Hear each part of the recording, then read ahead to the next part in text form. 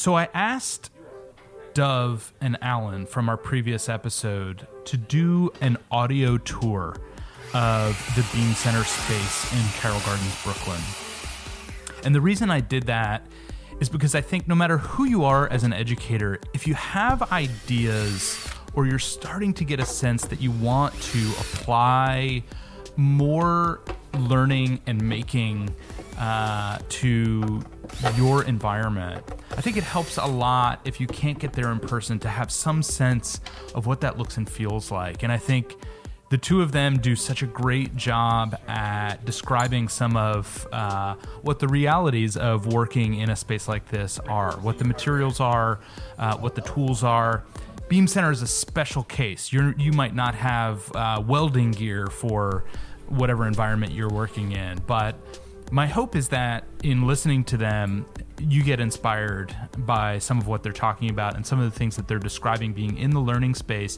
And even if it's a baby step in that direction that you decide to take in the next year or two, being able to experience a little taste of what a great makerspace like this looks like gives you lots of ideas and a better sense of what you can expect.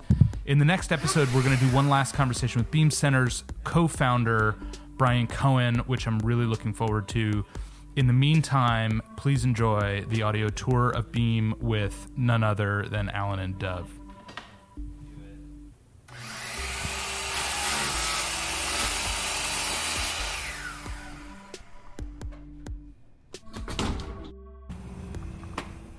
All right, so this is Beam Center.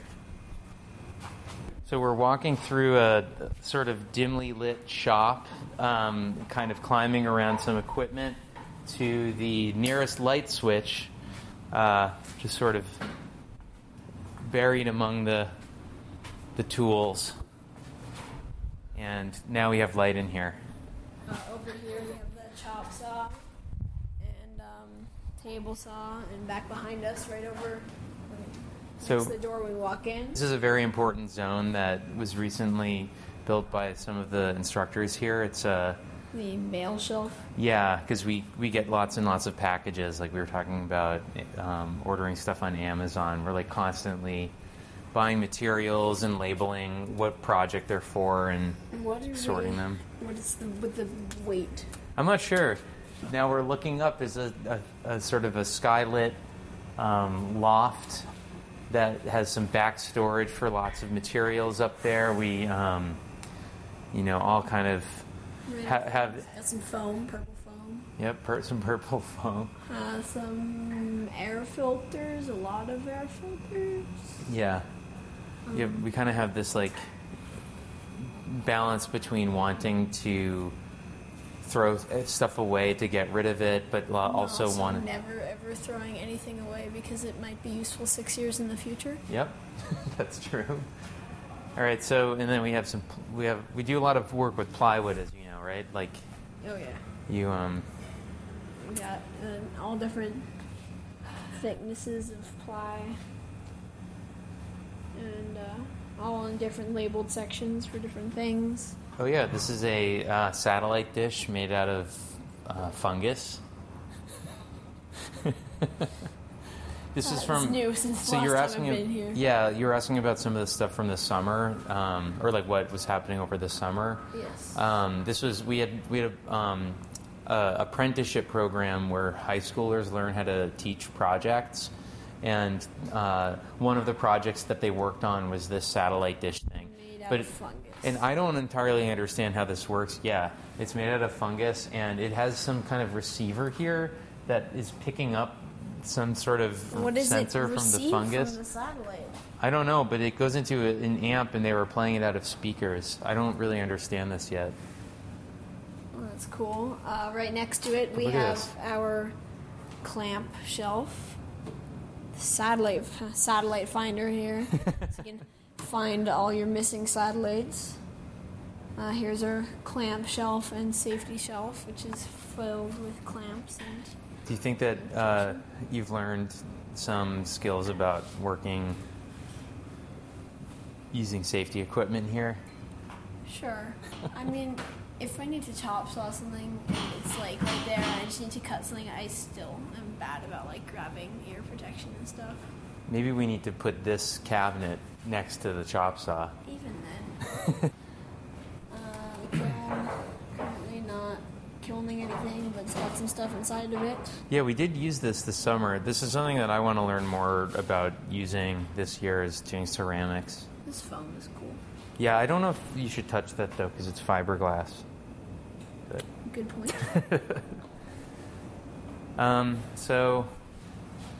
So I guess, you know what we haven't done is talked about like what the shop is, or like what this room is. What is this room? Like people, because sometimes people come in here and they're like, it's dark and they don't know where the light switch is, like us, and then they don't know if they're at Beam Center, you know? Well, I mean, Beam Center Day Camp, the sign resting against the door really makes it. Right, so if you know where to look, you can. But what is this room? Stick it on a sign right in front of the door. This is the shop. Has tools. There's tools here. It's for tooling things. What are some of the kinds of things you've gotten involved with in this room? There's the chop saw, the metal chop saw. There's a lot of drills. I don't think I've really used the kiln here, but like, what? Any examples of things that you've been involved in making in here? Made. It wasn't finished, but we're making a pulley system that goes around, and so we had to build a whole bunch of mounts, but we didn't have enough time to actually end up mounting the mounts. We had one of the two of them finished, and the second one started, but then we ran out of time to finish it. Mm-hmm. But we worked on that in here because we just needed a sturdy thing made out of wood to mount the wire pulley thing on both sides of the system. So that's one that I've done relatively recently. And that was in Beam Team, right? Yeah, that was in Beam Team. So the Beam Team after school program. Yeah.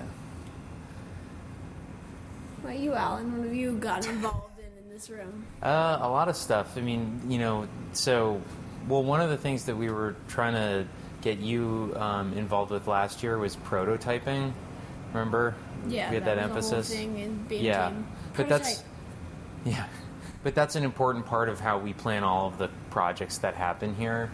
So I've actually done a lot of prototyping in this room. Yeah. For example, that I actually just took it apart this morning. You know that boombox project that we did at your school? Oh yeah, that was pretty cool.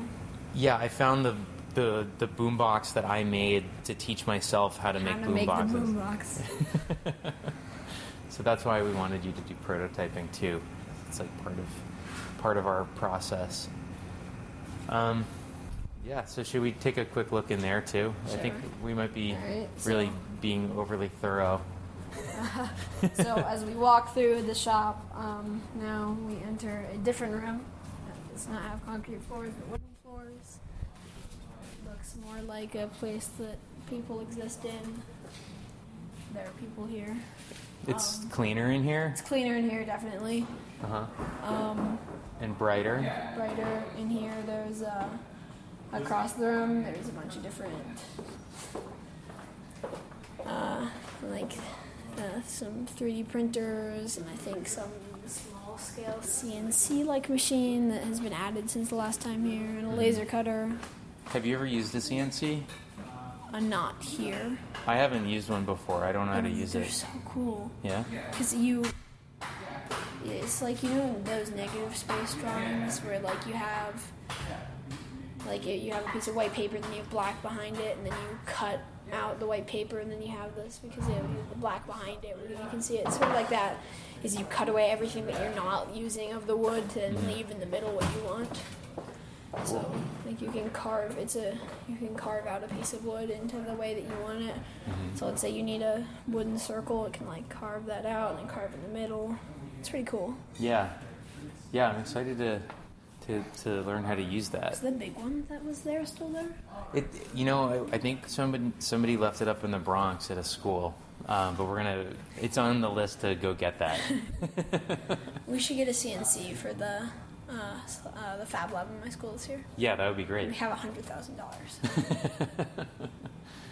Oh yeah, and we have, but we did use the laser cutter a lot, right? Yes. Yeah. That's one of my favorite tools. Oh, there's this.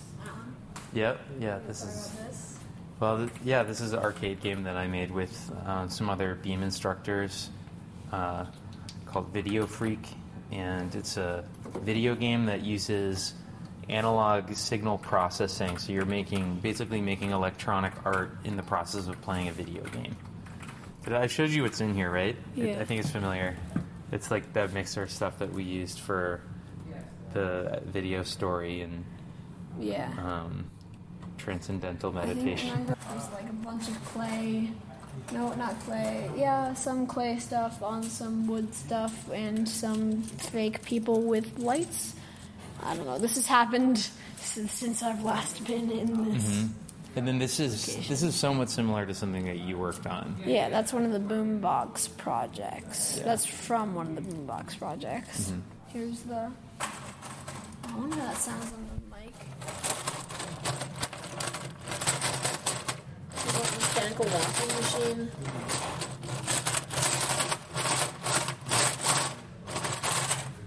Our 3D printer. I think this is our last stop here.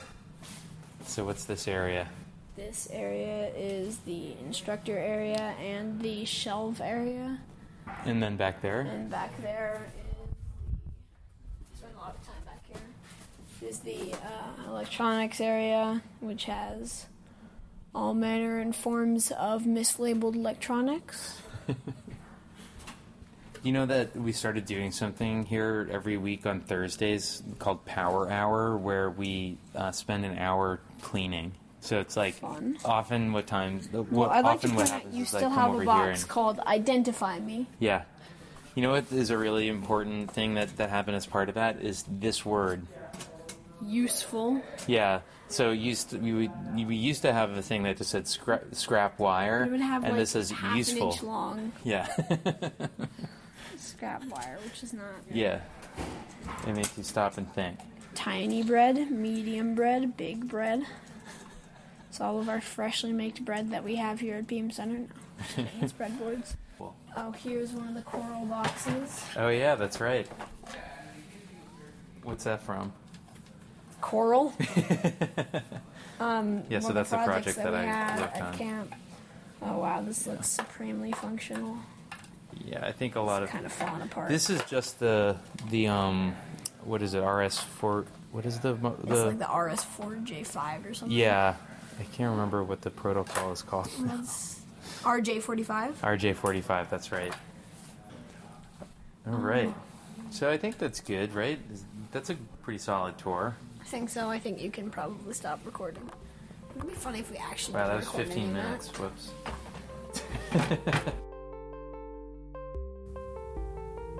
This podcast was produced in partnership with City University of New York's Master's Program in Youth Studies. Learn more at sps.cuny.edu. And Mouse, a national youth development nonprofit that believes in technology as a force for good. Find us at mouse.org. Sound assistance was provided by Alex Fleming. The tracks in this podcast were produced by Leroy Tindy, a guest in episode 0, and a young person who I once had the pleasure of working with.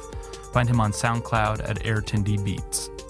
The podcast is produced by me, Mark Lesser, a learner like you, and our show notes can be found linked wherever you downloaded the show.